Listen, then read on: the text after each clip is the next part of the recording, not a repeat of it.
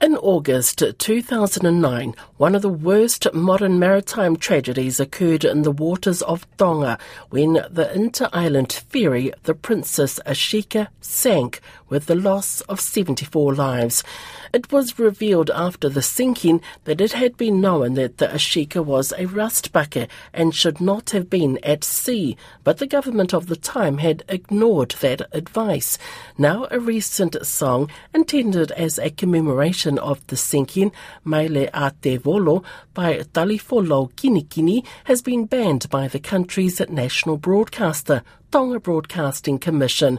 Don Wiseman spoke with our Tonga correspondent, Galafi Moala, about why they would refuse to play such a song. Anything actually to do with the Ashika, whether it's a song, whether it's a program or an interview or even the memory of it. Those in authority basically don't want that brought up. Of course, the Ashika happened in 2010 and it was the worst tragedy that ever happened in Tonga.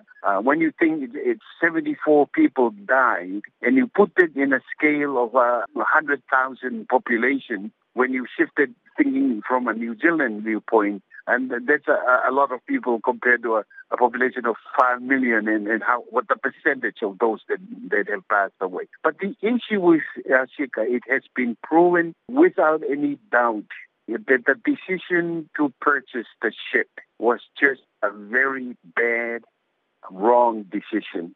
Because they were warned not to purchase the ship, the government was. And there was a report from the Marine Department, official report in Fiji, that the ship was not suitable to sail. And yet the Tongan government and the Prime Minister, Lord Sevele, went ahead and purchased it. So it was a tragedy or an accident that shouldn't have happened. And since it happened, not only the government since then and the institutions like the Tonga Broadcasting Commission have been pretty sensitive concerning the story of the Ashika to be brought up again. And so when this song came up, they just banned it from the radio. They didn't want it to go public. And yet it's the issue that most people in Tonga still think about, and it has never been resolved as far as the government coming forth and apologizing and doing something that will provide a redemptive justice to the situation. I know there was an inquiry, but what was the outcome of that? I mean, did people lose their jobs or were politicians smacked over the hand? What actually happened? Yeah, what happened is the people who were not the decision makers were the people that actually caught the punishment. For example, the captain of the ship, he lost his job. And there was also the chairman of the board that had to do with decision making on the ship, also were temporarily put aside.